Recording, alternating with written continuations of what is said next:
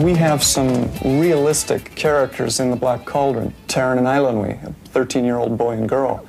And we had to work very hard on their design to find that magic fence that we walked along between, because it would be very easy to go either too cartoony with big bug eyes and very too straight, which loses its warmth and appeal.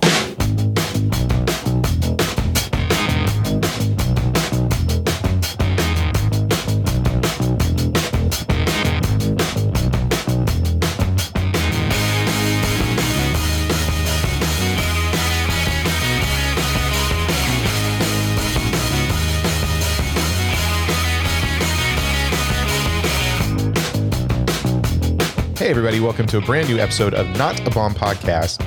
If you're joining the show for the first time, this is the podcast where we go back and re-examine movies that bombed at the box office and or were hated by the critics. Brad, I don't even know what episode number this is. I think it's 10 something, right? 109? 109, cool. I'll trust you. Okay. Your pick, what did you choose for us this week? Yeah, I chose a real banger. Have you ever heard of this small company called Walt Disney? I've heard some good things about them. They're a little independent distributor out there, I think. Yeah. Well, at one point in time, they released the movie that almost broke Walt Disney Animation. Ooh. And that film is 1985's The Black Cauldron. Okay. Animated film. Well, I feel like animated films with us, it's hit or miss. Are we batting about 500 on the selection we've done? I think so. We've had some really good ones. I think Treasure Planet is a standout one. Iron Giant. I remember those Iron two Giant. being the two that were pretty fantastic. Yeah. And then we have, what was the Matt Damon one? Oh, Titan AE, which I liked. I don't think you did. No. Okay. No, it's tricky. I always find animated films are a little bit hard to sit down and even take a critical eye to. Well, just typically you're not the target audience, right? Yeah, exactly. So it's hard to, I don't know, be critical at all for it. But I figure at 109 episodes, I had a question for you. I mean, we've been doing this podcast for a couple of years now, and we've primarily focused on movies that have bombed. So I was thinking, like, do you at this point have a good list of things that you're looking for?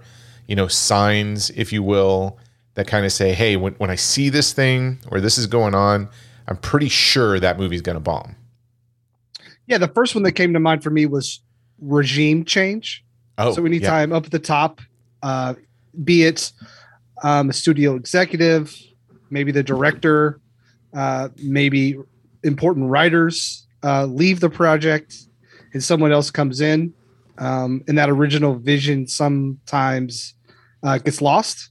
That was, to me, probably the one that stood out the most. I had that one. New studio chairman. As soon as that shows up, usually it's not a good sign for productions that are kind of in the transition. One that I had was you see a dozen screenwriters in the credits. Yes, that usually means that no one had any idea what to do. So they said the more people we could throw at this, maybe someone will have a good idea. We can make a movie by committee. Yep. You got another one? Terrible marketing. Oh, what do you mean? So if you don't know how to market a movie, I kind of got this one too, but I've got a very specific slant on it. Okay, let's hear your slant. When the marketing says from the makers of or from the producers of, usually it's not a good sign. Yes, we got a lot of Judd Apatow stuff from the producers of 40-Year-Old Version, or the guy who was the grip on 40-Year-Old Version. Yeah, the catering team from. Yep. Yeah, that's a good one. This is obviously the most obvious one. Obviously the most obvious. The one that is when your budget is too big, right? When your scope of your movie is too big. Well, your scope is beyond your budget. Beyond your budget, yes. Yeah. So, and that could be for a lot of reasons too. Maybe your original budget was X. There were some issues along the way, delays. You that budget then balloons to maybe 2X. Then there's reshoots. Which reshoots are usually a part. I mean, there's always reshoots. Yes, But I think they yeah. planned for 2 months of reshoots, Yes. but sometimes it could be 6 months. So yeah, you kind of have to dial in your scope and what your movie is going to be, and then get that budget right for what you honestly think the movie is going to do. I always think of John Carter of Mars. Oh yeah. I think that movie was way over. I know they were going for another Pirates of the Caribbean, but it wasn't the same, and they treated it like it was going to be. Anyone from the outside would have been like, "This has gotten way too out of hand." No, that's a good one. I have this one too. You see a dozen editors in the credits, and one of those names is a producer. Oh, yeah. Usually Yeah. at that point, it kind of goes hand in hand with the screenwriters.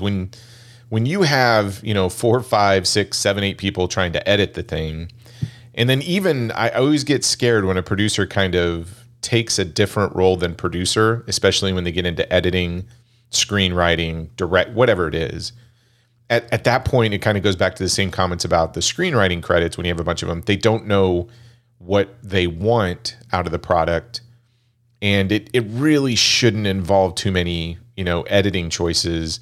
Editors have a vision to a film as much as I think a director, a screenplay, somebody writes a screenplay, et cetera. So absolutely. Whenever I see a lot of people on the editing credits, I start to get a little worried. Yeah. You think about how important the editor is of a movie. Arguably, it's the director and then the editor. I mean, because you think about a movie and you're like, wow, it would be a good movie if this scene or these scenes weren't so long, or if this movie wasn't 40 minutes that they could have cut out. Mm-hmm. One that I also had was bad press. So think about things with The Postman, with Cats, where you're hearing all this stuff about these assholes went to cat school for 4 months before they started making this movie. And they had to, the effects weren't done, and they literally were sending out patches as the movie's coming out, and there's buttholes in it and Waterworld, stuff like that. The entire Waterworld set is another one. sank Yeah. and Yeah. Okay, I've got one kind of along those lines. I'm starting to see this trend, especially lately, and it's post-release. Okay, studio starts a marketing campaign or sort of like a news press release thing that basically X group or demographic hates Y group or demographic that made or stars in the film. So I really think there's this whole, we stir up some controversy, or really, if you see anything negative about the film, it's coming from a specific demographic or section of society that's attacking another section of society.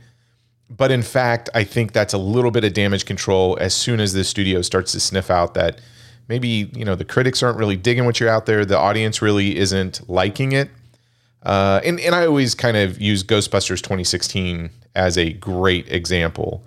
A lot of people went to bat on that one, saying anything that you see negative is because, the internet hates women.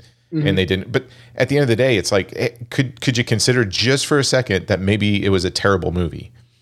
Yes. You're not wrong. I like some of the marketing would then spin the critical response and then show but the audience on Rotten Tomatoes is at 75.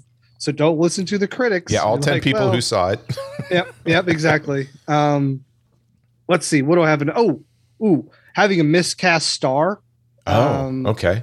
As your lead. Or thinking someone who is a lead actor is not necessarily a lead actor outside of a certain set.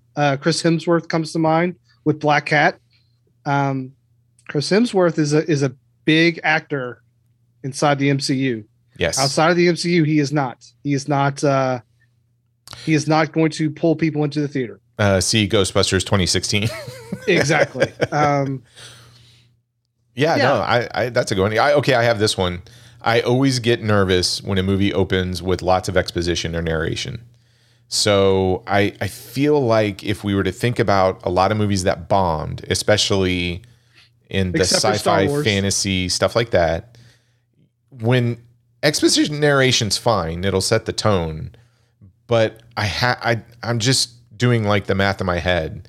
of all the movies that I've seen that really bombed, and the exposition is really heavy to kind of set up the world and give you the rules and everything else, it's kind of letting me know that there might be some problems in the screenplay, or the movie got truncated. Spawn was one that we just talked about more recently. That was just terrible. I mean, you get a bunch of exposition and narration in the beginning, then a little bit of a action set piece, and then a ton more exposition and narration about what's going on.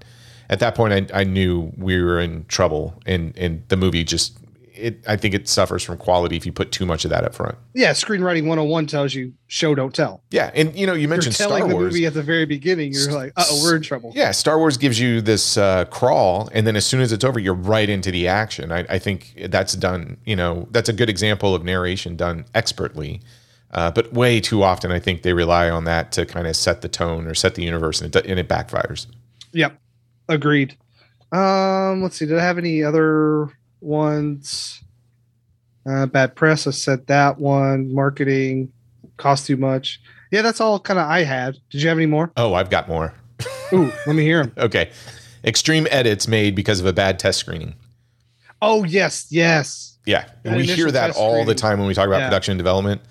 I feel like if you don't have any confidence in your film and you're letting that test audience kind of run all over it, you're in trouble from the get-go. So so many times we hear when we're talking about these movies, well, the first test screening was really bad, so they went back. Or I think Mortal Kombat Annihilation, it test screened really well, and they're like, well, we don't need to finish the effects because the test screen was great. Yeah, so it could be a double-edged sword. But most of the time it's like, the test audience didn't love it, and so we're going to go back and retool it and re-edit and maybe do some reshoots. And you're like, well, okay, your original vision was this, but now because this group of people said they didn't like it, now you're going to go ahead and change it. Yeah. And I think test groups are important, but they're not the end all be all. No, you got to take it with a grain of salt, right? Right. Yeah, because we've learned over the years that people are dumb. Yep, this is true. Critics can't review the film until after it opens. That's usually a warning sign. Okay, yes. I when we were talking, I meant to write that one down, but not screened for critics is a big red flag. Now, sometimes it's okay. There might be something that they don't want spoiled or something like that, but most of the time it's. I would say even now, I mean, take the MCU or the comic book films. Yeah, they're all they have certain parts that they have embargoes, but they're screened yeah. beforehand. Mm-hmm. So here's my last one. And I think we talked about this a few times. The guy who stars in the film also wrote, directed, edited, and produced the film. That's usually not a good sign. Wearing all the hats is a bad idea. Yeah. Now, this does not apply to Jackie Chan. So all the films that he did, he actually holds the Guinness Book of World Records for most credits within a film, all the way down to catering and stuff like that for Chinese Zodiac, which was technically like Armor of God 3. Yeah. And it's a good film. But yeah, I can't think of a lot of people who can do all of that stuff. Or if they do it and they hit big with a film, i.e. maybe Kevin Costner with Dances with Wolves. I know he wore a bunch of hats on that one. It's rare. Yeah. But typically these vanity projects don't end well when it comes to like box office returns. Sidebar, since you brought up Jackie Chan, and I'm sure you'll appreciate this. So I had some people come over to my house on Saturday to watch Jaws because 4th of July. Independence Day in Jaws are the quintessential 4th of July films. And a few of the people were running a little bit late, and I was like, you know what? I'm going to watch a few parts of Police Story, and I was showing people the shanty town. Oh, the beginning, yeah, which is awesome. Which goes right into the bus scene. Which that 20 minutes or 15 minutes is cinematic. Some of the best. Yes, exactly. And then of course the mall scene at the end, and people were like blown away by it was young Jackie Chan, and they're like, I didn't know he did any of this stuff, and I was like, oh God, here we go. But showing people Police Story and seeing them see it for the first time was maybe one of my favorite moments of my life, period. I really do feel a lot of American audiences, and I would say modern American audiences, I think it starts with Rumble in the Bronx, right? I was going to say Rush Hour. Rush Hour yeah, is okay. usually what they gravitate to, or any of the American releases. And I just don't think people appreciate, well, I'll say 80s and early 90s Hong Kong cinema in general. I mean, think about all the Sammo Hung films that were made within that time period that are just absolutely amazing.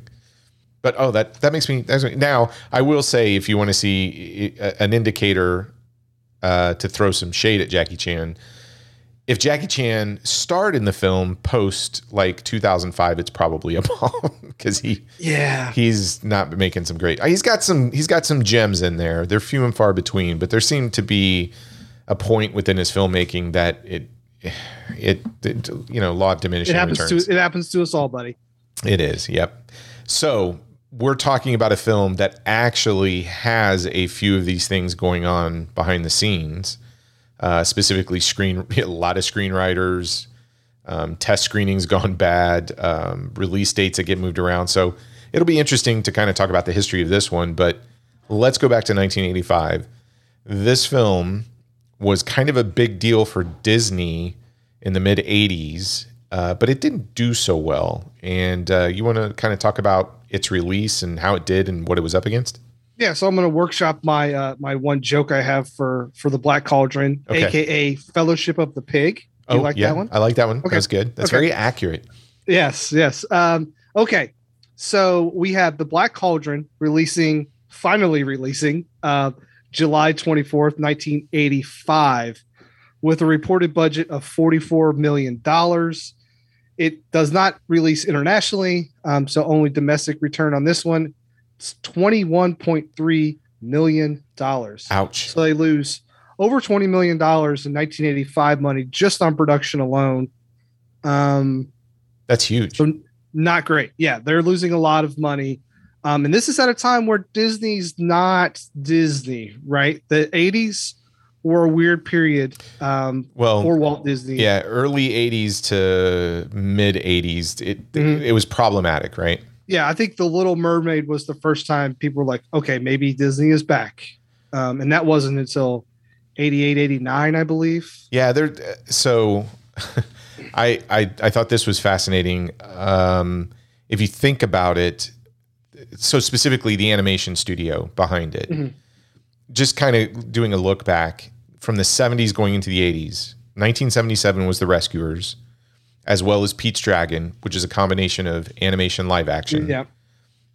Didn't do great. Yeah. Pete's Dragon didn't perform like Walt Disney would expect. Yeah. Yeah. Fox and the Hound was 81. Okay. Black Another Cauldron. kind of middling, right? Yeah. Black Cauldron was 85. They followed that up with The Great Mouse Detective. Then Who Framed Roger Rabbit was 88. So okay. That was a big hit. Then that same year, they had Oliver and Company, which also was a pretty good hit. Okay. And then Little Mermaid was 89. So Black Cauldron, I would say, was kind of the last of the dark period, maybe. Yeah. Well, and they specifically were going for a little bit older, because this is the Teenagers. first time Disney is going with the PG rating and not a G. No singing in this movie. I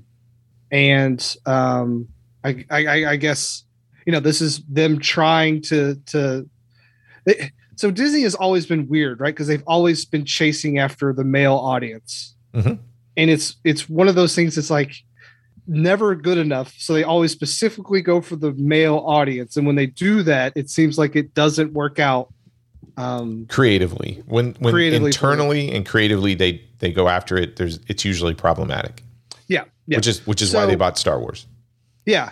So when The Black Cauldron comes out in July of 1985, this is probably why it bombed, because 1985, the summer of 1985 is huge, but July has some movies that are some pretty big counter programming for this movie. So you have, the first one is Back to the Future, which would go on to make $385 million, the biggest movie of that summer. Then you have stuff like Mad Max Beyond Thunderdome, Silverado, which is a movie you love. Love it.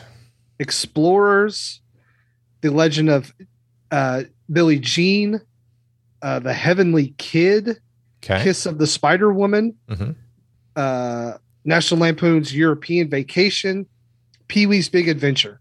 So a lot of those movies, like if I'm a kid, I'm going to see Back to the Future, Pee-wee's. I think you're missing one Explorers. too. It wasn't released that year, but it was re-released, I think, in the same month as The Black Cauldron. So E.T. had come out in what, 84? Oh, yes. And they re-released it the summer of 85, I think the same month, because the Yes. re-release of E.T. actually did better than The Black Cauldron. Yes, well, because which I was going to get into. So the week it comes out, it ranks fourth. Its opening weekend with $4.1 million.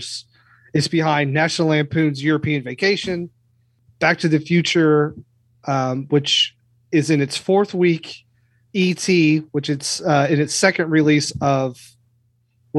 week of its re-release, and then The Black Cauldron, and then it's Mad Max Beyond Thunderdome, Silverado, Cocoon, Rambo: First Blood Part 2, Pale Rider, St. Elmo's Fire, The Heavenly Kid. So a lot of awesome movies. But yeah, you're right. E.T. also played a huge part in this movie not doing well. Rotten Tomatoes, Troy, not kind to The Black Cauldron. Sits at a 55 with the critics and a 48 with the audience. I think this is one of the first time we've seen the audience less than the critics. Mm-hmm. Yeah. Sadly, no Christian website review of this movie. Oh, darn it. I know. Well, I'm sure they would not like it. I don't This think they have would. been No. At least a -2. Okay, so let's talk about the people who made this thing.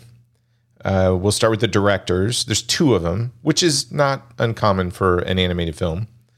Ted Berman and Richard Rich. I like that name. Richie Rich? It's Richard Rich. Dick Rich. Dick Rich. Now, together, they actually, did 3 movies. The Fox and the Hound in 81, Black Cauldron in 85, and a TV movie in 87 called DTV Monster Hits. Now, Richard Rich went on to direct other animated features and television shows throughout his career. Ted did not. And Richard worked on stuff like The Swan Princess in 94, King and I in 99, both animated films, and a crap ton of Swan Princess video sequels. It's ridiculous how many of these he cranked out. And a lot of Alpha and Omega. Yes, movies as Alpha well. and Omega, that's right. The writers on this film, so you're going to see one of those signs that a movie is going to be a bomb. This is I think really I counted interesting. there was 10. Yeah, listen to this. So it's based on the novel series The Chronicles of Prydain. Is that how you say that? Prydain, I think. Prydain, okay, by Lloyd Alexander. Now here are the story credits. David Jones, Vance Gary, Ted Berman, Richard Rich, Al Wilson, Roy Morita, Peter Young, Art Stevens, Joe Hill. You're like, my gosh, Troy, that's a lot. We're not done yet. So they go, well, hey, that's a lot of people to write this story, but it needs more dialogue because we need a lot more dialogue. So let's do additional dialogue by Rosemary Ann Sison and Roy Edward Disney. So he contributed some dialogue. And you're like, look, that's not enough. Let's get some additional story contributors. Now we've got Tony Marino, Steve Hubert, Mel Shaw, Bernie Madison, John Musker, Ron Clements, and Doug Leffler. To clarify things, this is an 80-minute movie. This is an hour and 20 minutes. You have all those people working on an 80-minute movie. Well, all these people worked on it through the life of the production, Yes, which that's we'll get to that in exactly a right. minute. Yes. But it's crazy because apparently these novels or this series were very complex and they had to distill it down into a film. Yeah, I think it's so elephant in the room. This comes after Lord of the Rings. This is very sort of Lord of the Rings inspired by. So it's very rich with lore, lots of stuff going on. I believe they're trying to set up some things, but they're bringing in a lot of elements into this 80-minute movie. Yeah.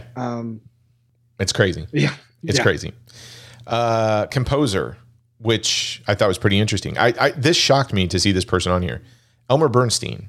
So Elmer has 14 Oscar nominations, 1 Oscar win for Best Original Music Score for the film Thoroughly Modern Millie from 1967.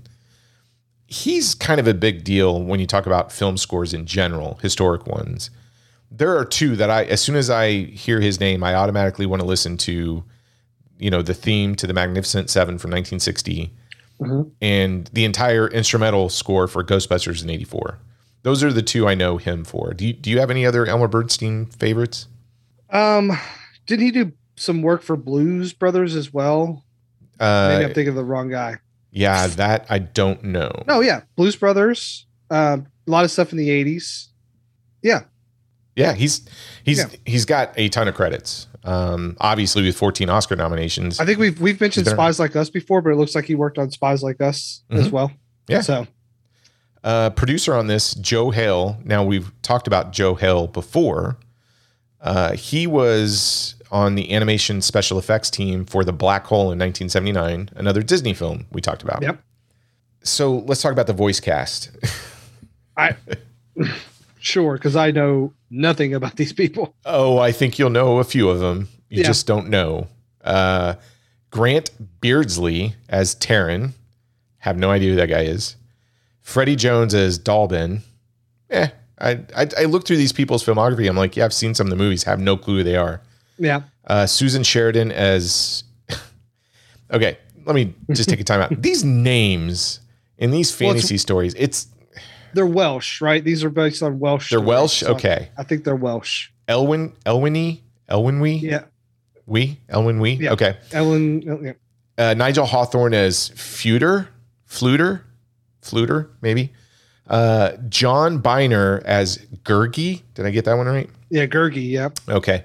Don't worry. We'll circle back around on Gurgi. Okay. Don't you worry. John Hurt. Now, this name I know. He's the Horned King. And I think everybody will know John Hurt from 1979's Alien. He's Kane, where the alien comes out of his chest, right? Gotcha. Okay. Yep. Now, I thought this was funny.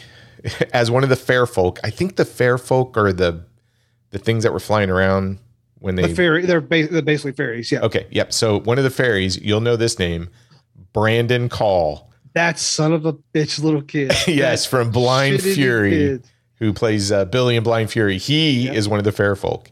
And Step by Step, yeah. Yeah, and this one, when I saw this name, I'm like, I think I know this guy. And sure enough, I go and look at it. Phil Fondacaro has the voice of the Creeper. Now, when you pull up his IMDb and stuff like that, it goes, Return of the Jedi, 1983, because he was an Ewok. Mm-hmm.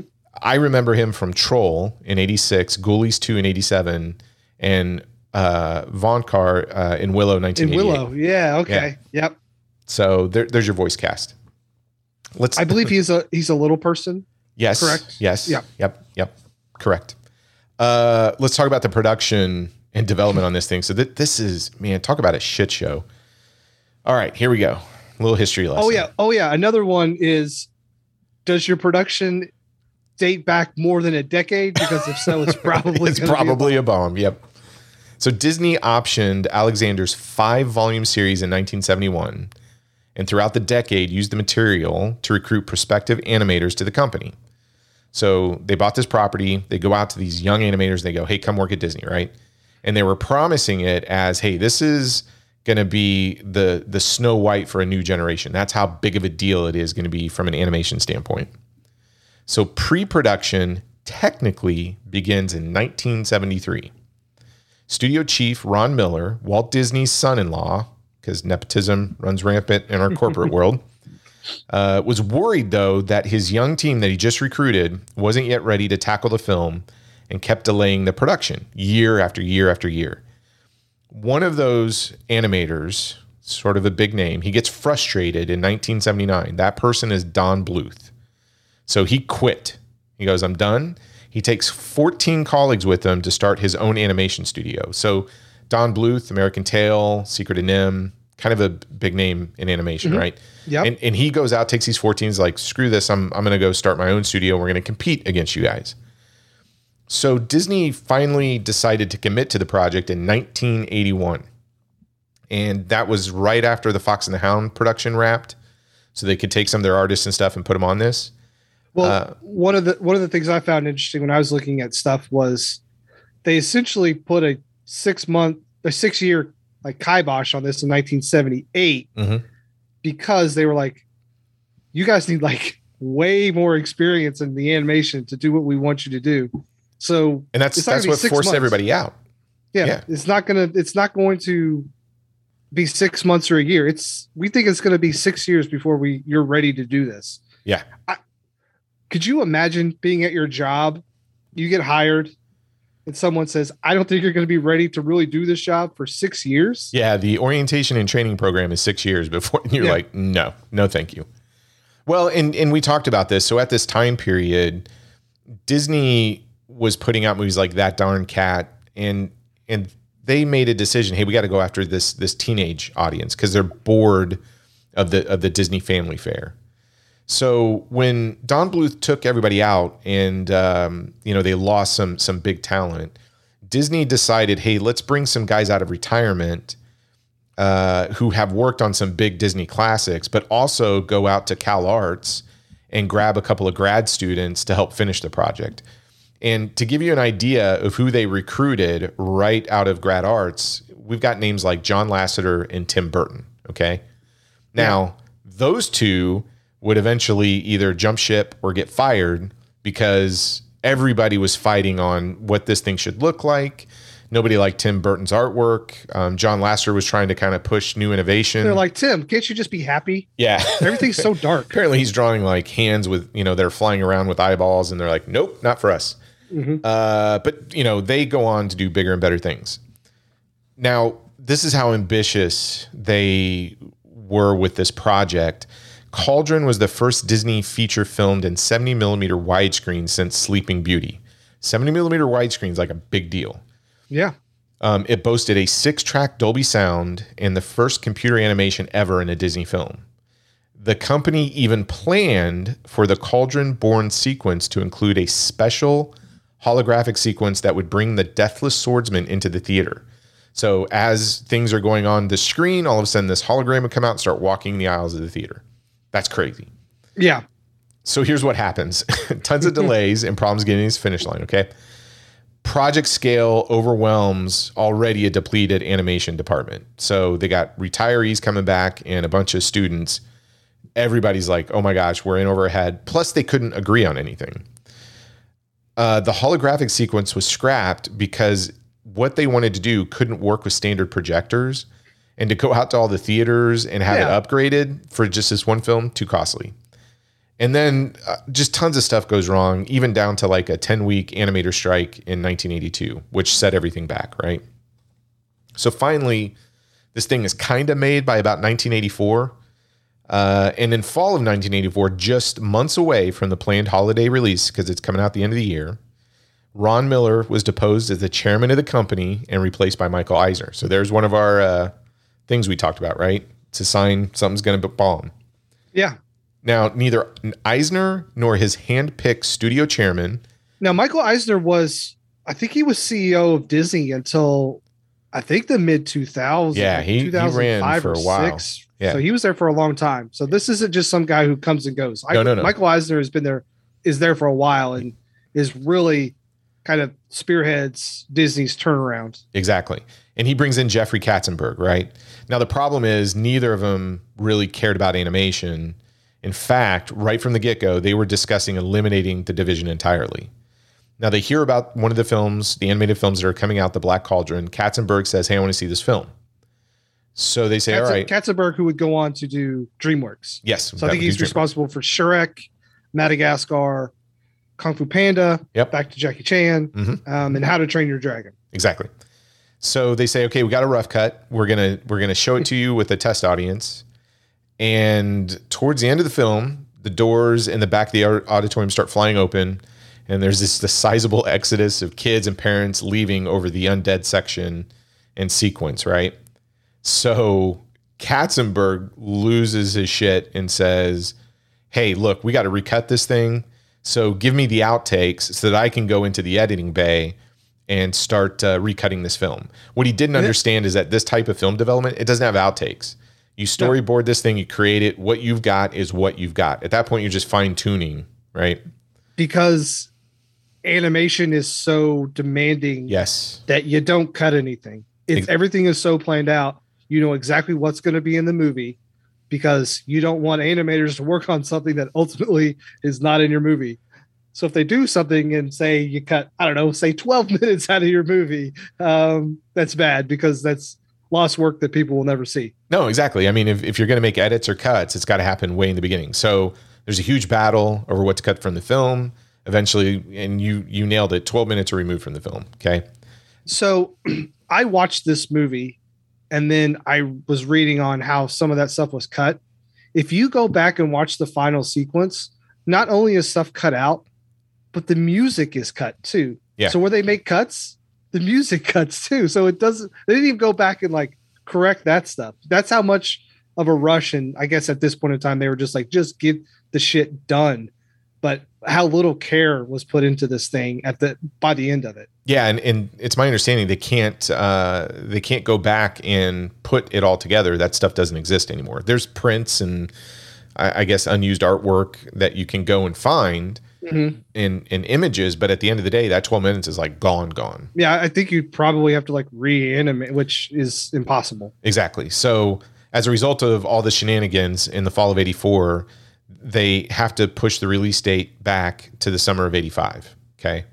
And you've already talked about this. First animated film from Disney to be rated PG. I guess in some of the rough cuts, the MPAA was coming back with like an R rating. And yeah, because at this time, PG-13 didn't exist. So it was a rated R animated film by Walt Disney, which was not going to fly, obviously. Yeah, and it's crazy because if you think about how much Disney was promoting this for, let's say, 4 years, from 81 to 85. If you saw any like Disney specials on TV, etc., they would take you behind the scenes and, they would tell you, hey, we're working on this new film, Black Cauldron. A lot of work and effort went into this thing. But just like what we talked about, sort of the beginning of the show, you've got all these signs that when certain things happen, you can pretty much guarantee a movie's going to bomb. And this thing just starts going through the checklist, like 15 writers, check, right? Change the studio heads, check. Yep. Really poor test screening, check. I mean, it's going through all of this stuff, and this thing is being set up for failure even before it goes out the door. The scope is way too big. They have the rights to these books that clearly they want to make into something, but the scope is way too big for an 80 or at the time probably 92-minute film. Yeah, you're correct. Now, Troy, do you know this film marks the first time, obviously, that CGI was used in a Disney film, but it also is the first time that the blue Walt Disney Castle was used in an animated film. Oh, is that the blue background with the white logo and stuff on it? Okay, cool. Yep. So, and then also this is the first time the credits don't play before the movie. Oh. Credits play at the end of this one. So up until this point, you would always say, remember how all the credits in the beginning were so, now they moved that to the end. Probably because people are like, look, just put it at the end because people might not even make it to the end. And I don't want my name to be attached to this thing. So just get it out there. All right. Well, let's get to it. This was your pick. I do want to ask a question. So we talked about a Disney film that I saw at an early age, The Black Hole. And I would 100% say that film, just based on its themes, topics, some of the scenery in it started my interest in the horror genre. So there are just a lot of horror elements in there. And even though I'm a big scaredy cat, I really like scary movies. And I can trace it back to, discovering stuff like The Black Hole at an early age. Is this a film that you caught at an early age as well? Or like, when did you, because this was a first time watch for me. I'd never seen this film. Well, that's interesting, right? Because it doesn't come out on video until the 90s. I think it's like 98 or something like that. It's like 13 years later is when it comes out on video. They shelved this thing forever. And that is when I originally saw it.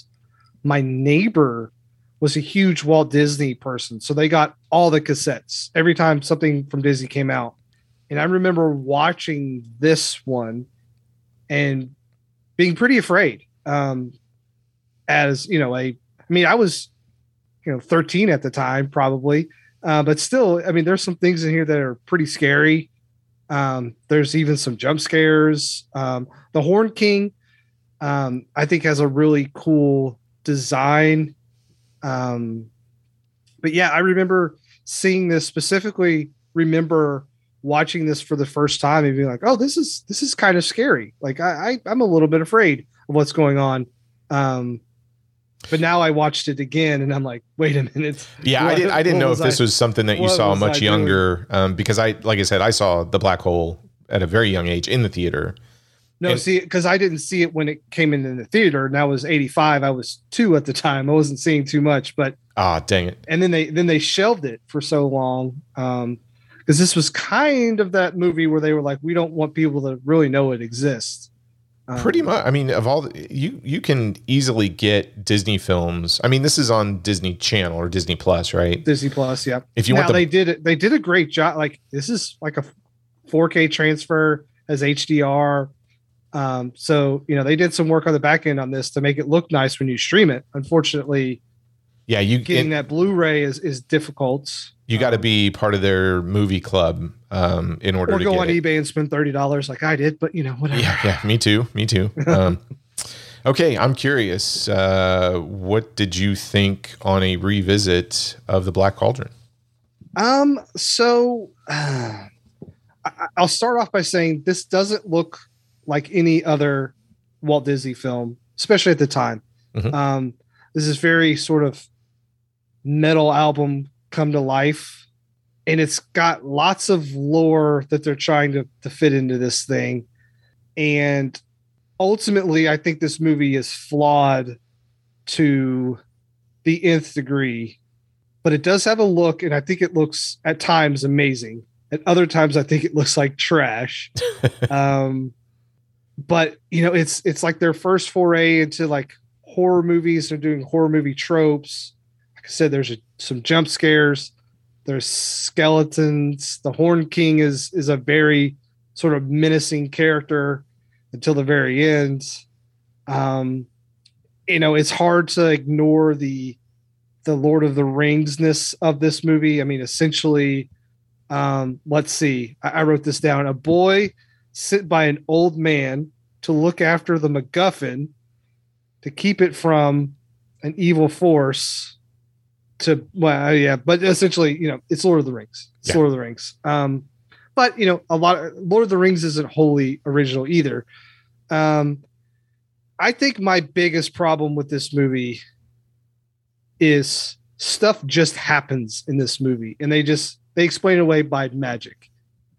I looked away at one point in time and like, oh shit, they have a sword now. How'd they get the sword? And I'm like, oh, he just got a sword. And I'm like, oh, there's a princess now. Where'd the princess comes up from? Oh, she just shows up. Oh, they're in like this weird water thing now. How'd they get there? Oh, they just went there. This Gurgi guy is here. Where'd he come from? He just shows, like, all these things just happen. And that's what happens when you get a story where you're just like, no, you just got to go. You just got to go. You just got to go. We don't have time to explain this. We don't have time to do this. What are these witches with big breasts for? I don't know. They're just going to be there. We have to have this showdown at the end. I don't know. The Horn King just gets pulled into the cauldron and that's it. Because we spent all this time making him into this big bad, and literally he gets pulled into the Black Cauldron and that's it. And you're like, oh, okay. It's just clunky, man. It's really clunky. And I think Taron might be the worst character I've ever seen in my entire life. Oh, yeah, that kid. Taron is so boring. Now, okay, Troy, I'm going to pitch a movie to you. Yes. Tell me if you think this sounds awesome. It's Lord of the Rings, but it has a psychic pig. I'm in. Yeah, exactly. I'm in. Yeah. But you're going to have to put up with this shit-eating kid for a while. No, I'm not in. I'm not into that. Who has no sort of characteristic that you want to deal with, and they get so close. They get so close to kind of having a cool female character in this movie. The princess could be a cool character. They don't do anything with her. And then there's parts where they're like, well, but she's a girl, so here, sew my pants. Do this. They do. Oh my gosh. They do. Have you ever seen just a female character treated so poorly and kind of from a story perspective, just shoehorned into every female stereotype that ever existed about females? She's so underserved, right? Because it's terrible what they do to her. she could have been a cool character, but they waste too much time with the old man and who has no reason being there. I don't even know why he's there. Yeah, and yeah, exactly. And Taron is a waste. I liked sort of the setup of this movie, and the cauldron looks cool, but then you're like, okay, so there was an evil king that's trapped in the cauldron, and now this other evil king wants to get the cauldron so he can have the undead army.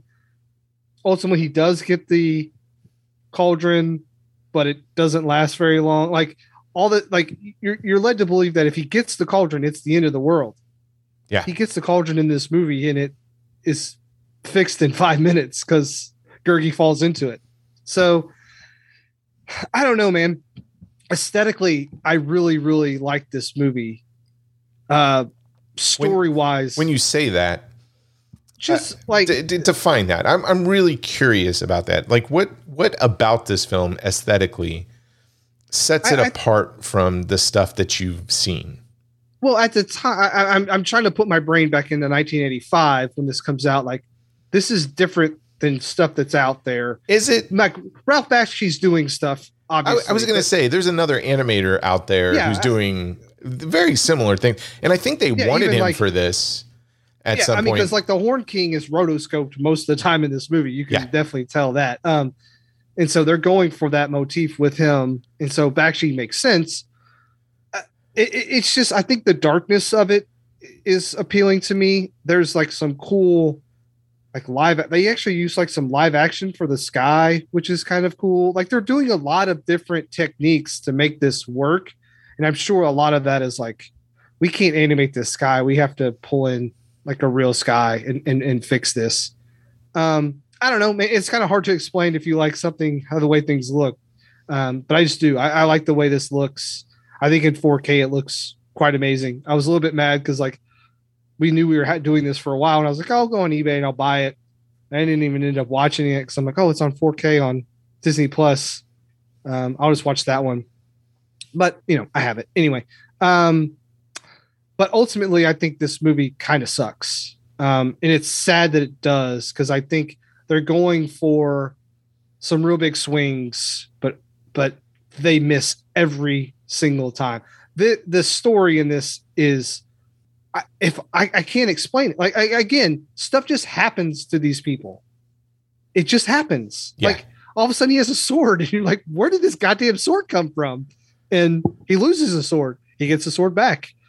They forget that, hey, halfway through the movie that the pig is like supposed to be the thing. So at the very end of the movie, they show you the pig because you're like, oh, where's Hinwin? Oh, he's fine. He's with the guy. You're like, oh, okay, cool. So, yeah, man, I wanted to like this, but man, it sucks at times. Was it something that you thought in revisiting it was you were going to like it from like a nostalgia standpoint? I had remembered liking this movie, and I'm sure at one point in time I thought it was good because I probably wasn't into like watching movies for like, hey, what's the pacing like? What's what's the storytelling like? What are they doing to move the plot along?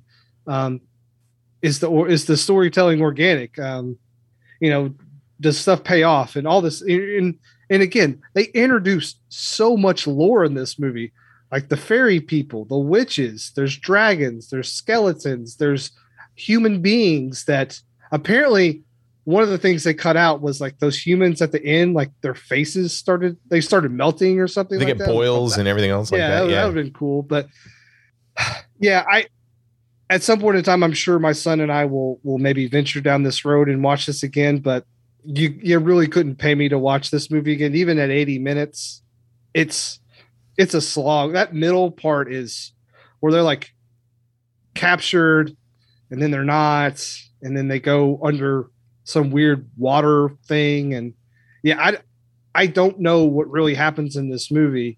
And I kind of watched it like 2 times because so much stuff just happens. I'm like, I had to miss something. I didn't look at my phone, but maybe I closed my eyes for a second and missed 4 minutes of the movie, but no, it didn't happen.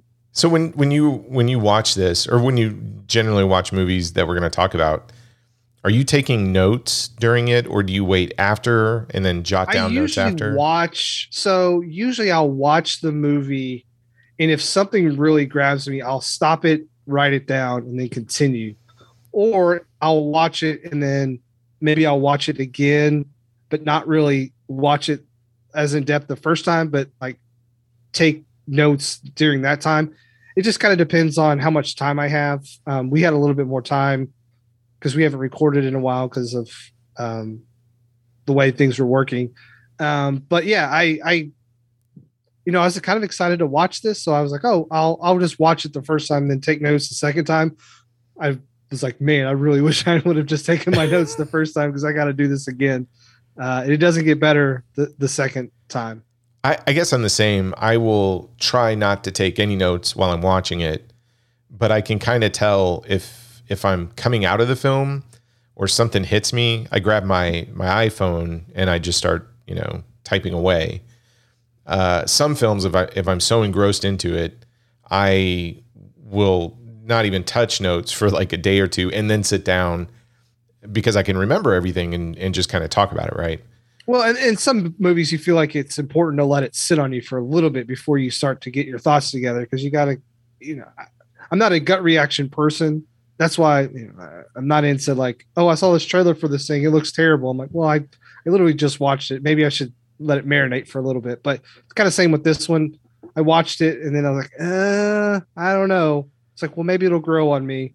I'll watch it again. But it didn't grow on me. Yeah, this is one. So as it started, and I go, I gotta make a note, and then it became one of those. You know what? I think I'm just gonna write down what I'm experiencing as I'm writing this. So my thoughts in the film are actually going to be from the notes that I took during the film in chronological order. Ooh, I want to hear chronologically how you feel about this movie. Yeah. Okay. So the first note is. And we start with somber narration, not a great sign. So again, we kind of talked about this. I'm always very wary of when we spend a lot of time kind of explaining what's going on. Now, granted, you've got John Huston doing the prologue. Love his voice. But that was my first kind of signal like, okay. Well, I thought I really like the image of the Black Cauldron. I like the image. But again, fantasy films, it is very rare for them to do the narration and nail it in such a way that they're not giving so much away that you can't kind of experience the awe and the wonder of the film. Or you kind of sit there and go, what are the rules again? What's going on? What do I have to remember? I didn't want to have to study while I watched the film. Okay. So that was just the first note I wrote. Second note. So he abuses animals with a stick. Our hero's lady. Our hero is running around like beating ducks and pigs and stuff, thinking war is awesome. So he's got a stick taking on all the animals on the farm. Okay, yep, that's our character who's going to have a hero's journey. Yep. Then the next note. Wait, the pig is psychic. What? So that threw me off. Did not expect that to happen when he sticks his nose in the water and all of a sudden he's like a walking magic 8-ball. Kind of cool though. At that point, I'm like, I'm kind of in, right? Yeah, you say Matt. If you say psychic pig, you've got my attention. Yes, and I'm a big fan of Babe and Babe 2, Pig in the City. So that intro of the villain was fantastic. What is it doing in this Pig Boy movie? That was my next note. Yeah, the Horn King is the best thing about dude. When he comes on screen, you're like, okay, that is awesome. What now, is it doing in this film? I wish they would have let him be a little bit more mysterious for a longer period of time. Introduce him early and then kind of let him be in the shadows. Yeah, I think is the best way to do that. But yeah, I don't know. I like that intro. Next note. What is this thing stealing the apple? It's a cross between Donald Duck and Golem. I can't understand him when he talks. Mm-hmm. So that was Gurgi. Yeah, Gurgi. Do you think Andy Serkis watched this movie? Dude, I don't know. It's very Gollum is very Gurgi like. If you watch the Blu-ray, there is a animated short on there with Huey, Dewey, and Louie and Donald Duck, and it's a Halloween short. So I watched that before I watched the film, and the voice for Gurgi, it's Donald Duck and Golem put together. Yeah. But he's furry, cute, right? Next note. Crunchins and munchins. Is that what he says a lot? Crunchins and munchins. I couldn't understand a thing he said. I wanted subtitles. Yeah. 18 minutes in and I want a nap. And I hate this kid. He's treating Donald Golem like shit. Yeah. Yeah. Okay, Creepy Castle. I'm back. I like these bad guys. Something out of a Conan comic, but kid friendly. The horny bad guy's back. Okay, this is cool. So I'm back in it. The horn. He's not horny. He's not wanting to have sex with everyone. He's got horns. Okay, well, I wrote horny bad guy. Okay. So I know what I meant when I wrote it. And I meant that the guy has horns, that he wasn't like horny for the little boy. Okay. All right. Okay, next book. And the psychic pig again. Mm-hmm. All right. Here we go. Oh boy, getting sleepy again. Man, when this kid enters any scene, I get sleepy. He is animated NyQuil. That was my next note. I think there's a chase going on. My blinking is getting longer and longer. I kind of remember this sequence, like they're running around in the castle. Something's going on. Yeah. And you know what? I was awake for that whole time and I still don't remember how they escaped or what the princess helps them escape, I don't know. Right? Apparently about this time, so I'm making heads or tails of these notes. I must have blinked really long at this point because then I wrote, okay, I'm awake and there's a glowing thing chasing rats and he's with some girl. I need caffeine ASAP. Yeah, so she has the power to make that little ball thing, which never comes back. Well, okay. I had no idea what the ball thing is. That. Yep. Okay. I'm sort of awake. Well, a lot of the stuff in this movie is explained by magic. Right. Yeah, it's magic. All right. My next note. I'm sort of awake. Glowing sword. What happened? Why is the sword glowing? Where did he get the sword? Who is this old guy with a harp? Have no idea what transpired there. Yeah, and so there's a running, I'll call it a gag. It's not funny, but those harp strings break when something happens. Never explained, never comes into. Does he restring the harp and then the same one break? Okay. Yeah. See here. Okay. Didn't mean to close my eyes for that long. What is going on? The dwarves from Snow White movie are glowing fairies and they captured the pig. What is going on? I have no idea how. Yeah. Cause then they go to like that underwater portal thing. Okay. Yeah. It's weird. Cool. This movie has to be almost over. Feels like it's been 4 hours. That was my next note. Crap. Fell asleep again. There's a frog stuck in a pair of boobs. He can't get out of the boobs. Who are these three women? What the fuck is going on? Just stay awake. You got this. That was my next note. Right. Yeah. The witches come out of nowhere. Yeah. When you wake up and you see some frogs struggling out of like animated, massive breasts. Lost. I mean, I was lost. Pretty. Those are some bowling balls and socks. Because I saw Snow White fairy old men and then that. Okay. Cool cauldron effects. Black Cauldron bringing the army to life is creepy and belongs in a Ralph Bakshi movie. Mm-hmm. Yeah. Donald Golem is the only one of these heroes I kind of like. Everybody else is either dumb or an asshole, especially Pig Farmer Boy. And here's my next note. And of course, they kill Donald Golem. Bold move, Disney. Kill your most likable character. WTF. Should have killed the pig boy. Wait a second. What happened to the pig? Is it dead? So I had no idea what happened to the pig. He just dropped off.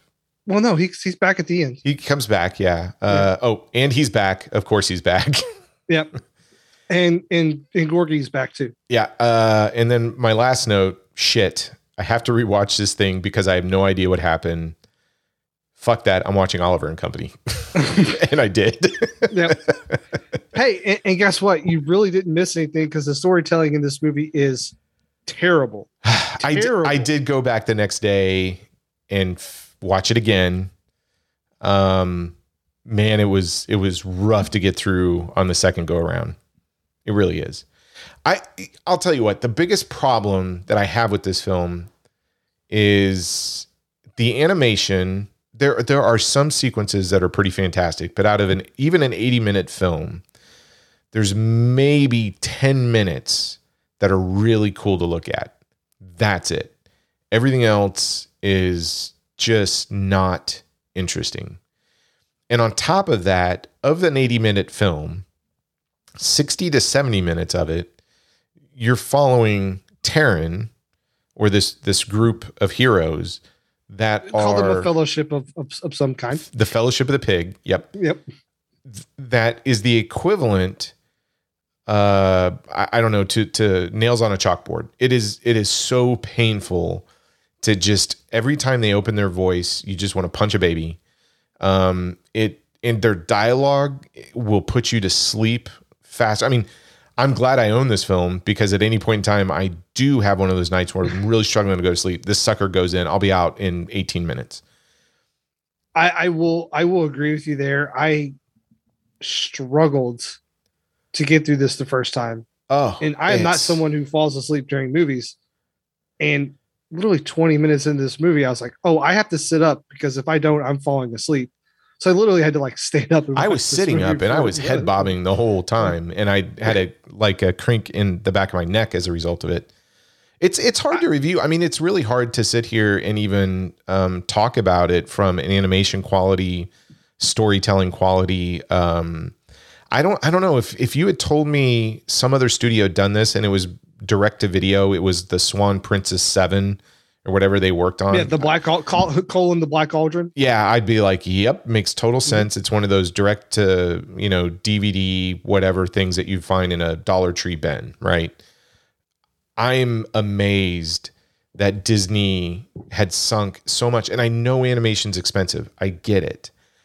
But to work on this thing from like 1973 up until 1984 and come to the table with that, I can't imagine the 12 minutes that are missing would add anything to this film outside of just making it even harder to stay awake. Yeah, more incoherent. And you were an English major and I was a business major, but I still had to write papers, unfortunately. Yeah. There's been times where I had these grand ideas for this paper I was going to write. And it was going to be this huge, it's going to be great. And I get to the very end and I'm like, oh my gosh, this was way too much for what I was trying to do.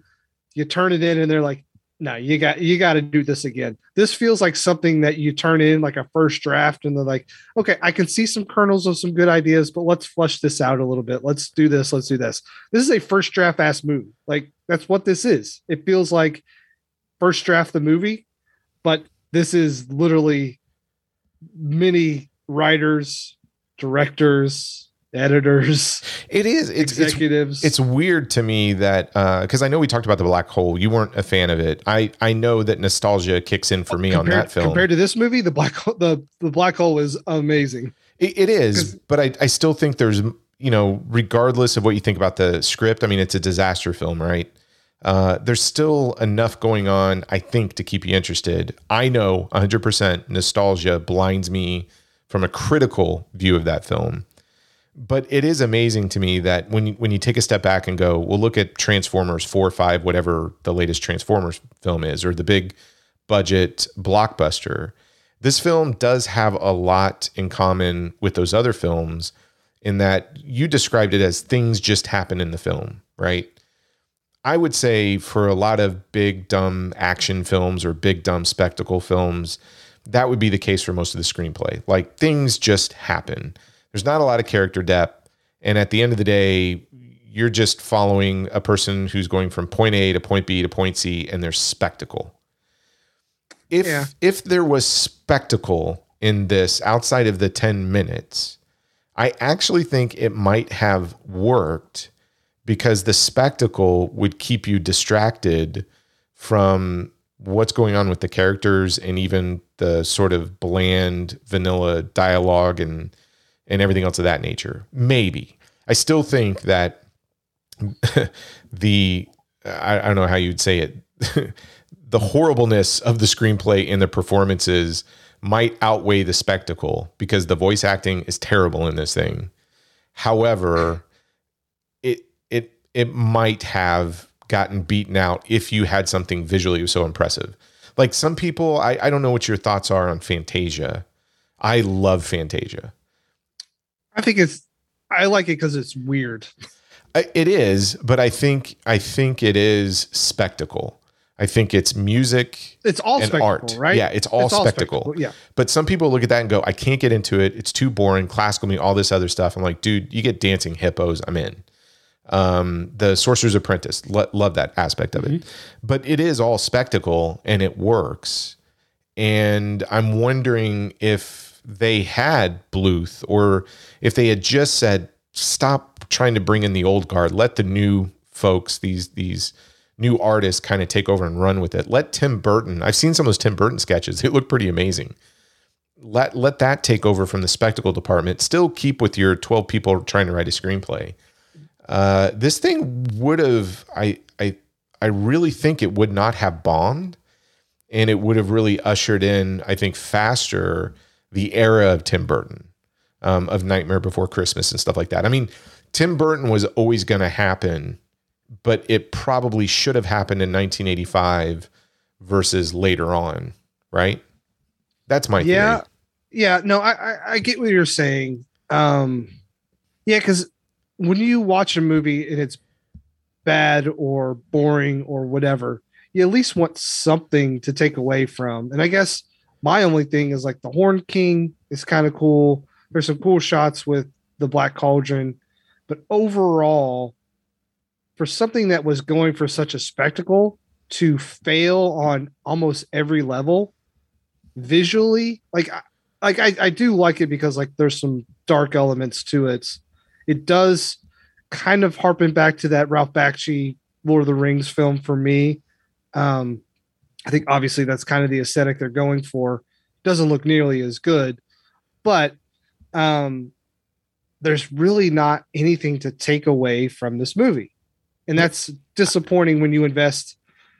I can't think of what they were thinking to kind of go, we're going to put this thing on 70 millimeter with a 6-track, 70 millimeter 6-track Dolby. If you've ever been in a theater that actually had that, I can't think of anything outside of the AFI out here they do 70 millimeter films every once in a while.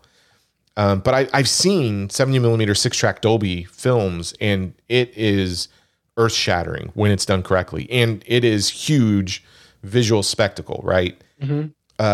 Just imagine your Dolby Atmos THX setups, theater XD, whatever you want to call it.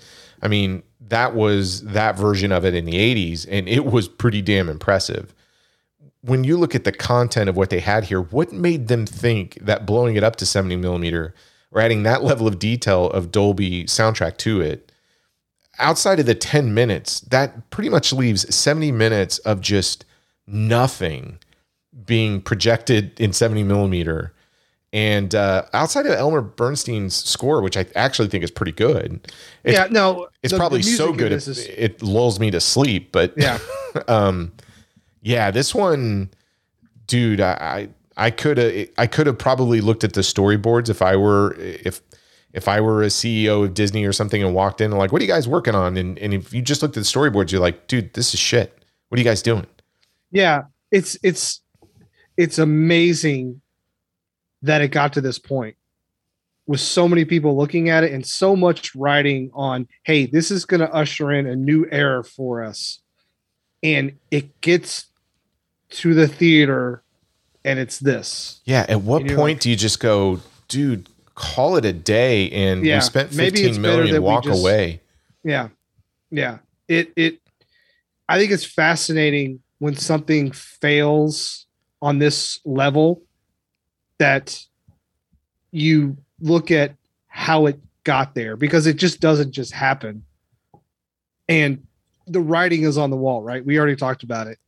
Regime change, so many different writers, shelving it for so many times. Your production's 10 years. Yeah. I mean, you have people walking out of your screenings, and then you still get to this point and you're like, we wasted $44 million. I mean, granted, they recouped half of it, but that's only on the production. I'm sure, it's just a weird course of events that puts the Black Cauldron out into theaters. And it's this, because like you said, you storyboard this thing out and you say, okay, hey, Troy, look, let's go through this. And you just explain to me what happens in this movie. and you're like, well, okay, so there's this kid and he has this psychic pig. I'm like, oh, okay. And then you start to tell me stuff, and then you're like, wait, what? No. Yeah, I mean, if you're Michael Eisner and Jeffrey Katzenberg, like here is one of the few times I would go, dude, I side with the studio on this one. Like these two who came in and would look at this property, if they were saying, well, give me the pitch. Well, we're going after a teenage audience. Okay, I'm with you. We got some scary elements. Okay, good. There's a psychic pig. I'd been like, you really think teenagers are concerned with a psychic pig?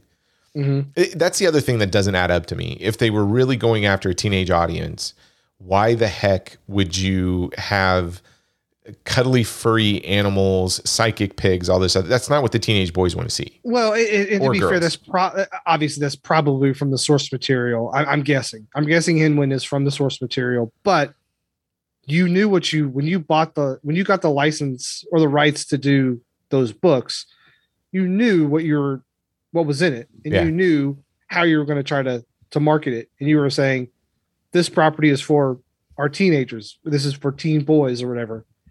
And one of the things in it is a goddamn psychic pig. And you're like, nope, boys, teenage boys love psychic pigs.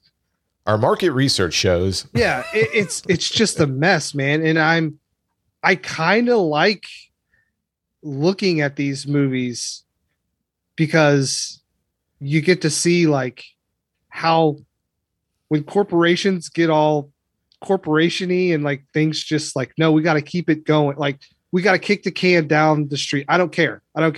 You know, at some point in time, someone could have said, stop, look, we'll lose $15 million. I think they tried. Right now. I mean, these two guys come in and take over the studio and they're like, we should stop this. And I mean, I could totally understand them doing some type of reevaluation and going, well, should we just shutter this aspect of the studio down?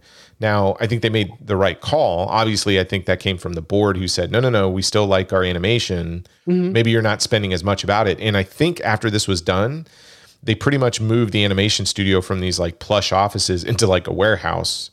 And then the mandate was, look, you're not going to get the budgets that you got. You're not going to be able to work under the cadet. If you want to do animation, you have to streamline it and come, the Bobs come in, right? And do the efficiency stuff on it. And I think it works because the stuff that they were putting out after this is pretty fantastic. No, I think this is definitely a turning point for Disney. I think you could argue this being one of their most important films they've ever done. I think so. I think so. Here's the fascinating thing about it. Without the Black Cauldron, I don't think we would have the animated films after that. Because I don't think the studio, like if this thing were such a huge success and blockbuster, they would still be making films in the same fashion. Sometimes these failures force you to kind of re-examine how you're doing the production. And when you tighten the budget to do this, that, or the other, it is going to put a push on creativity.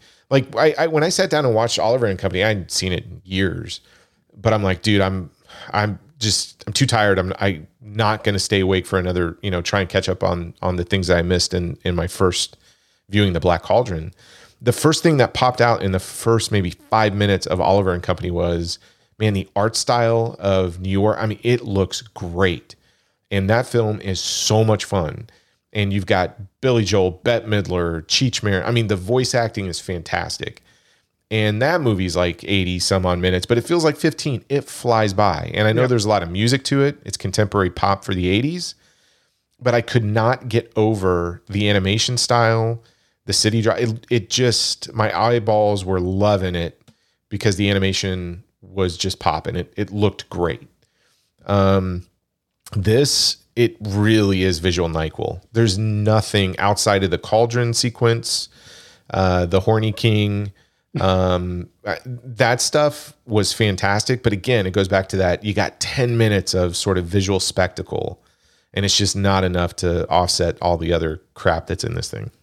And I want to harp on this again because it's so lame, but like there's a showdown at the very end between our hero and the Horn King, and he literally gets sucked into the cauldron, and you're like, that's it. That's the big showdown. This guy who was, built up to this, basically Goliath sort of level. And the army just falls over.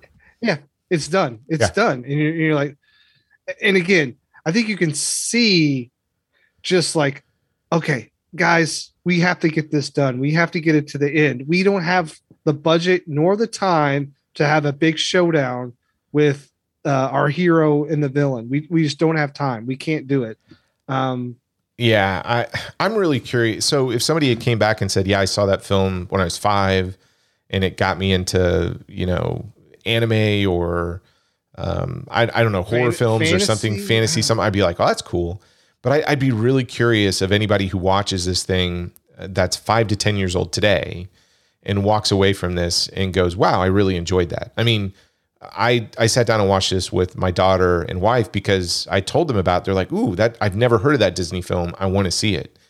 And they were bored out of their minds. And my daughter is one that will go to bat for pretty much any Disney film, like Little Mermaid 2, 3, 4, Mulan 2. She's like, don't care. It's Disney. I'm in. But even then she looked at this and was like, nope, not for me. No. And this movie is just so boring. And the clunky storytelling is it makes this thing almost unwatchable. It is. Well, let me ask you this. So for anybody who hasn't seen it and are into films, so they love films like me, I've never seen it. I've kind of heard about it before. It was always known as, well, this is the film that almost killed the Disney animation studio, which is a little hyperbole. I mean, I don't think they were ever going to get rid of it. It was debated even before the film came out. Like, are we going to spend money on this? And they're like, no. Yeah, I think that's a bit hyperbolic.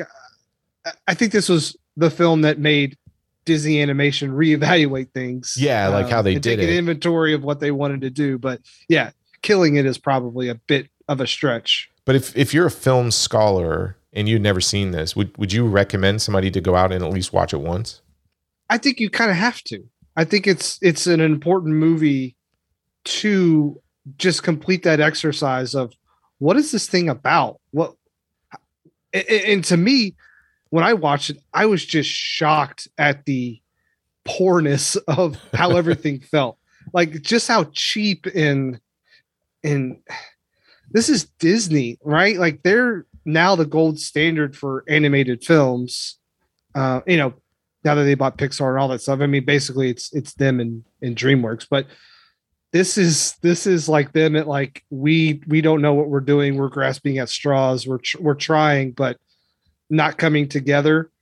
Man, watching something not come together in such a fashion is kind of fascinating. Like, I think it's a fascinating watch because it's so kind of janky in its execution that I feel like you kind of have to. Yeah, I'm going to take a different stance on this. I would say read articles about it, find the 10 minutes on YouTube that look interesting. I don't think you have to put yourself through this. Now, I would be curious. We talked about this when we talked about the Fantastic Four film. Roger Corman made a film knowing it was never going to be released.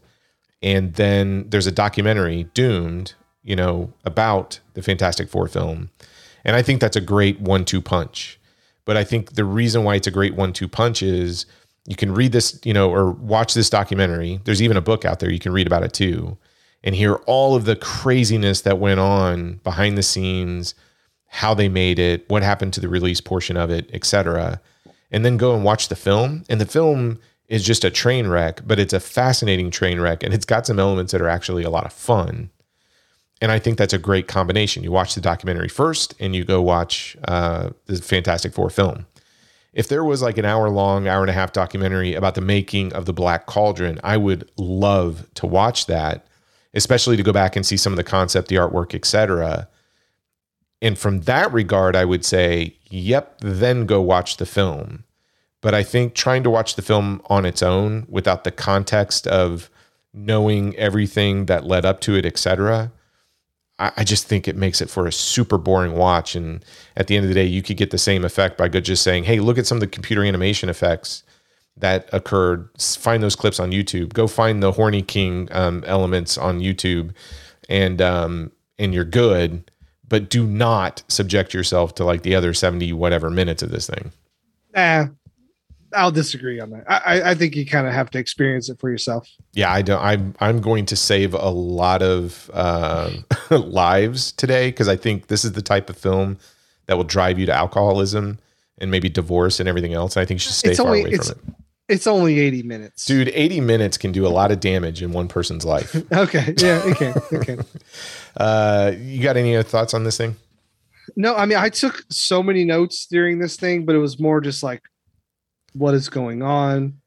How did he get a sword? You know, all the stuff we talked about. Oh, it sounds like the same thing. I'm telling you, I took like 5 power naps through this film, and it's definitely one that when you're you have some films you wake up in the middle of and you're like, what's going on? This is one that I don't think you want to experience that because it's really confusing. It hurt my head, actually. Yeah. Thank God for Oliver and Company. In my like pie in the sky before I watched this is like, I knew it was based on this set of books. I was like, oh, if I like this movie, maybe I'll look into those books. And, I have kids who are kind of young. Maybe we'll start, looking at those. I'm like, after watching this, I was like, hell no, I ain't getting anywhere close to those books. I'll stick with The Hobbit and The Lord of the Ring if I want the fantasy stuff. This is like Black Cauldron, aka the shit show movie. It's just Disney went back and bought the rights again for. I know, I saw that, which is ridiculous. Sure, whatever. I don't know. Now, okay. So look, and I'm going to say this, and this might be crazy talk, but this is the movie that they should do live action remakes to. Don't do Aladdin. Don't do The Lion King. Do these things that failed. Honestly, I think there's a movie in here that could work. Maybe. I don't know if I want to see a live action Gurgi, honestly. He's the best thing about the heroes, but I mean, you think he'd have a butthole too, like cats? Probably. I don't know. You don't see Gurgi butthole. I just want Gurgi to enunciate because I can't understand what he's saying. So that's my problem. So my one of my things in life is I'm going deaf because I guess I listen to music too loud. All those times you're learning to say, hey, turn that down, you're going to go deaf. And you're like, screw you, mom, I'm invincible. Well, now I can't hear anything. So I watch everything with subtitles now. And they, Gurgi is crunchins and munchins and all this stuff. So it literally helps. So maybe you should look into that. You're old now. You should do that. I am old. I hear fine. I hear just fine. Okay, I'm going to ask you the question. So we just got done roasting 1985's The Black Cauldron. Is it a bomb? I mean, it was a well-deserved roast. Yes, this is a bomb. And honestly, I think this is my favorite bomb that we've done. Not like this is my favorite movie that sucked that we've done. Just like looking into a film missed the mark so much and looking at all the reasons why and saying, and like literally just doing the exercise of checking the box. Like, yep, did that. Yep, they did that. Yep, they did that. Of course, this movie is going to make half its budget back because it's doomed to fail from the very beginning. This is that movie. I agree with that. I will say I agree with you. It's a total bomb. I did like the exercise of learning everything that went into it. I think there's a pretty fascinating documentary here, or even a really good book to kind of go through the details of what was happening in 1971 all the way up to, the release in 1985. I just, you and I will disagree on this, that given the content that's out there and the other classics, and I would say even classic bombs that you can come across, for now, without, I think, the right special feature or supplementary material with it, on its own, with just a few articles, read the articles, but see a couple of clips. I don't know if it's worth experiencing as a whole.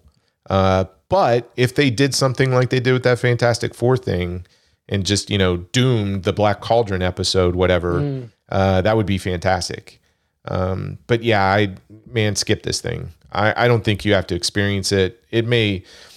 I'll say with this, the Blu-ray looked fantastic. The 4K looks really good, man. But dude, there's so many other things you can watch. You're not wrong. You're not wrong. But like Oliver and Company, go back and watch that. That one is just delightful, Brad. It's delightful. I don't know, man. When two people were in an accident on the side of the road, I turn and look. Okay. Well, you know what? I think we're going to stay on the Disney train. And next week, it's my pick. I'm telling you right now, I am super excited about next week. So you want to hear? Yes, I want to hear what we're doing. Please tell me. Okay. So it's a film that's come up in the past. And specifically, I think we were kind of mentioning comic book films, right? So films that were based on comic book material and what were the best ones out there, etc. This one came up as a contender. While it's based on a comic book film or a comic book source material, for whatever reason, we'll get into this when we talk about the film, I kind of put it in an entirely different category. Okay. But I'm going to be totally honest and just wear this on my sleeve. It is one of my all-time favorite films.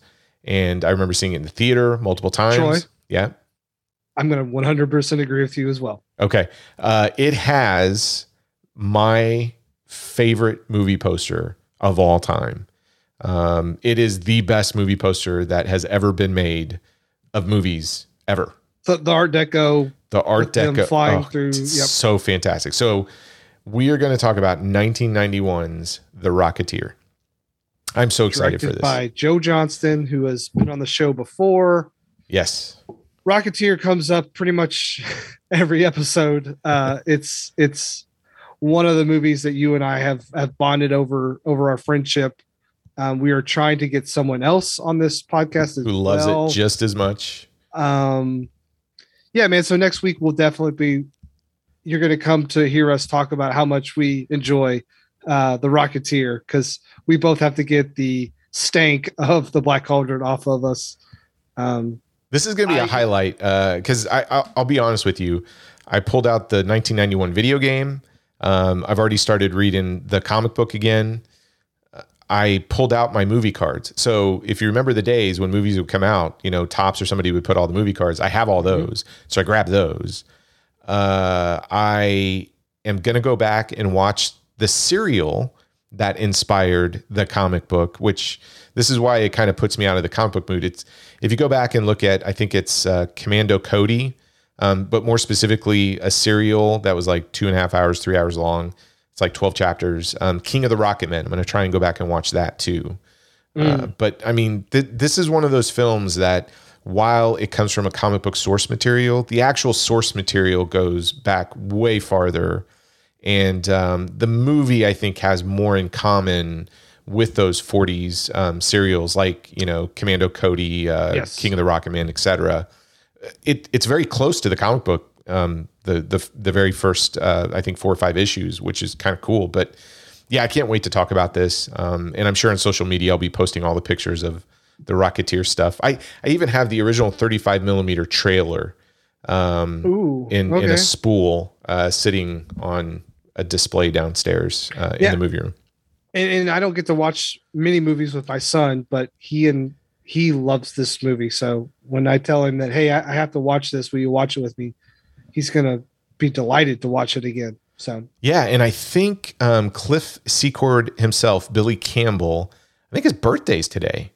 So happy birthday, Billy Campbell. So I want to say he's 53, something like that. Oh shit. His birthday is today. It is July 7th. There you go. Son of a bitch. Okay, cool. Speaking of, I don't know how I'm going to segue into this, but Troy, yeah, in September, you and I are going to be at a horror convention. It is Horror Hound in Cincinnati. We're going to be there, and so this is like the first time we've been to a convention in a really long time. We've been to a bunch of them before, but yeah, I think you and I going together, 5 years maybe. Probably, yeah. And so some of our friends are going as well. But yeah, if you're going to be in the area, hit us up. We will be there. It's going to be a lot of fun. I'm just looking forward to seeing people again. It's been a long time since I've done a convention, so I'm looking forward to it. But yeah, that's Horror Hound weekend. I think you can go to horrorhound.com and go to the Horror Hound weekend. Buy tickets and stuff. Yeah. Or just go to horrorhoundweekend.com, I think is where the tickets and everything are on there. But It's a fantastic show. I got to tell you that my favorite thing. It's our origin story of our friendship. It is. And the people that go there are so amazing.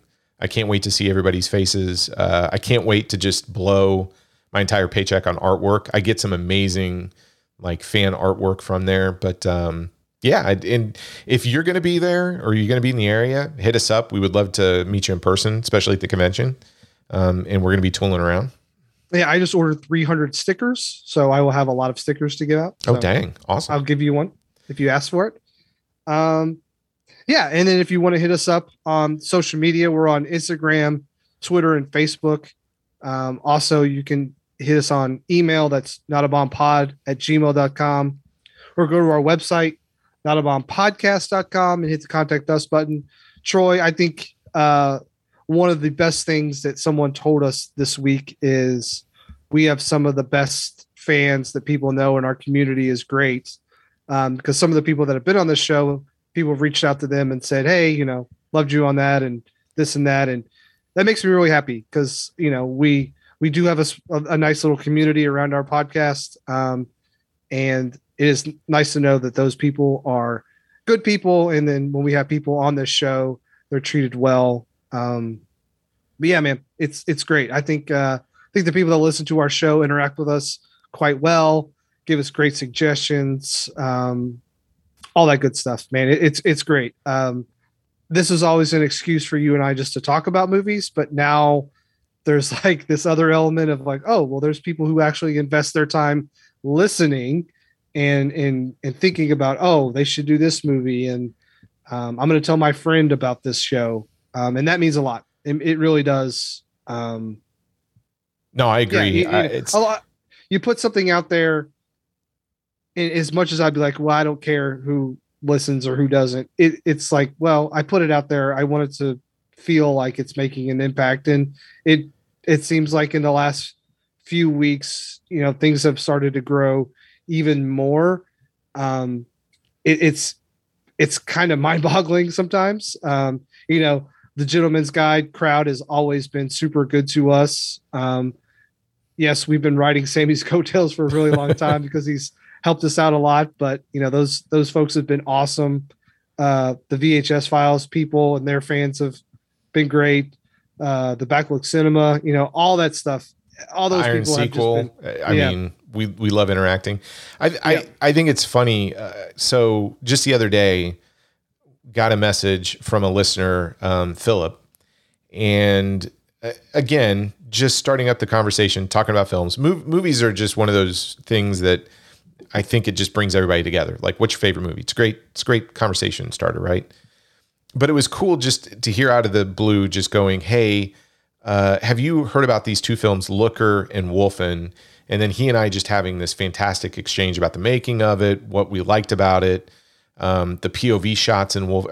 So I agree with you 100%. The community and the people that interact with us on a consistent basis, that's the best thing about doing this. I am totally amazed when you show me the numbers. I still don't understand that concept. But I'm just super grateful that people take time out of their busy schedule and say, yeah, I'm going to listen to two guys just kind of shoot the shit about a movie. And hey, we like to champion the underdogs in the film world, because that's usually or shit on them or shit on them. But yeah, I mean, that's the basis of the podcast. And I like the fact that people are responding well to it. And I love the fact that people are always looking for movies for us to discuss and giving us recommendations. Our list continues to grow. It's so much fun trying to go through that and pick which movies we're going to talk about. I'm kind of happy we're doing a couple of theme months, like in October, the horror sequels that bombed, which, man, that was tough to come up with a list. But yeah, keep it coming. And if you happen to like us and you can go on to any of the, I don't know, podcast sites like iTunes, etc., leave us a review, leave us a rating. That would be fantastic. Like, tell us what you like about the podcast. Share it with your friends. Get them to interact too. We want to hear about their favorite movie bombs. And if you disagree with our take, hey, look, if you think The Black Cauldron is the misunderstood Disney classic and we should take a third watch, it's not going to happen, and really take our time with it, I would love to hear your opinion on it. I mean, that's the great thing about it, right? Perception's reality. So I would really like to talk with somebody who just champions this thing, because I really want to hear their take on what qualities stand out against everything else that Disney was putting out. Yeah. I think it's really funny sometimes. Like, we put out our episodes pretty early on a Wednesday, and sometimes people were like already messaging us at like noon on Wednesday. I'm like, damn, you went through that quick. Like, I know. I am Christ. amazed at how many messages we get by Wednesday afternoon. We try, and I apologize if we're not responding within 48 hours, but we do our best. I think we're pretty good, but no, I agree with all your comments, man. No, yeah. I just want to say, I appreciate everyone who listens, and I'm not even going to try to play that too cool for school thing where like, I don't care who listens or whatever, because I do. Oh, absolutely. I just like the friendships that we're making out of it. Yeah. And people were like, hey, do you ever listen to your own podcast? I'm like, well, of course. Like, if I can't listen to my own podcast, then how do I expect someone else to do it? So, well, and it's a part of our workflow process. But, yeah, we got to edit. Anyway, yeah. QC part. But no, I appreciate everyone listening, reaching out, reviewing our show, telling friends, all that good stuff. It's been amazing. And it will only continue to grow. And, where it was only us tonight, but that was because we're doing the Black Cauldron. But, all the shows that we put out to people and put the list out, like, we have people who just line up to be on the show. And that to me is also one of these things that's like crazy. Yeah. People are giving up their own time to come on here and talk to us. I ran across a post from, so this is kind of funny. I forgot to tell you this off air. So John, who's been on the show, good friend. I think he's going to be at Horror Hound too. So if you all want to meet John, he's going to be at Horror Hound. I run across something where his mother-in-law, father-in-law was putting something out there about the Not a Bomb podcast and promoting it. And to me, I thought that was just kind of funny, because that means John's in-laws are at some point listening or paying attention and are out there repping for us, which was kind of cool. So John's in-laws, you're awesome. Love you. Yeah, thanks. Yeah, thank you. And I'm gonna and I'll embarrass John later, but John did a very nice thing for me. But yeah, I'll embarrass him later. Okay. So anyway, yeah, man. So again, thanks for listening. And again, if you have a suggestion or a comment about the show, hit us up at notabombpod@gmail.com. Awesome. I don't know if you're listening in the morning, the afternoon, or evening. Thank you for downloading the show. Come back next week, where you're going to hear probably an hour and a half, 2 hours of us just gushing over The Rocketeer. So between now and then, your homework is to watch it like 4 or 5 times. It's on Disney Plus. It's on Disney Plus. It's fantastic. If you don't own this thing on Blu-ray, go out and buy it. But yeah, buy everything Rocketeer. It's an amazing film, and I can't wait to talk about it with you next week, Brad. So I'll catch you, in 7 days or so? Yeah, I think so, yeah. Okay. Don't lose your head.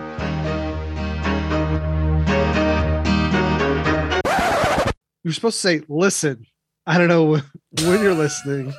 Do it, Troy. No. Do it, you monkey. Do it. Dance for me.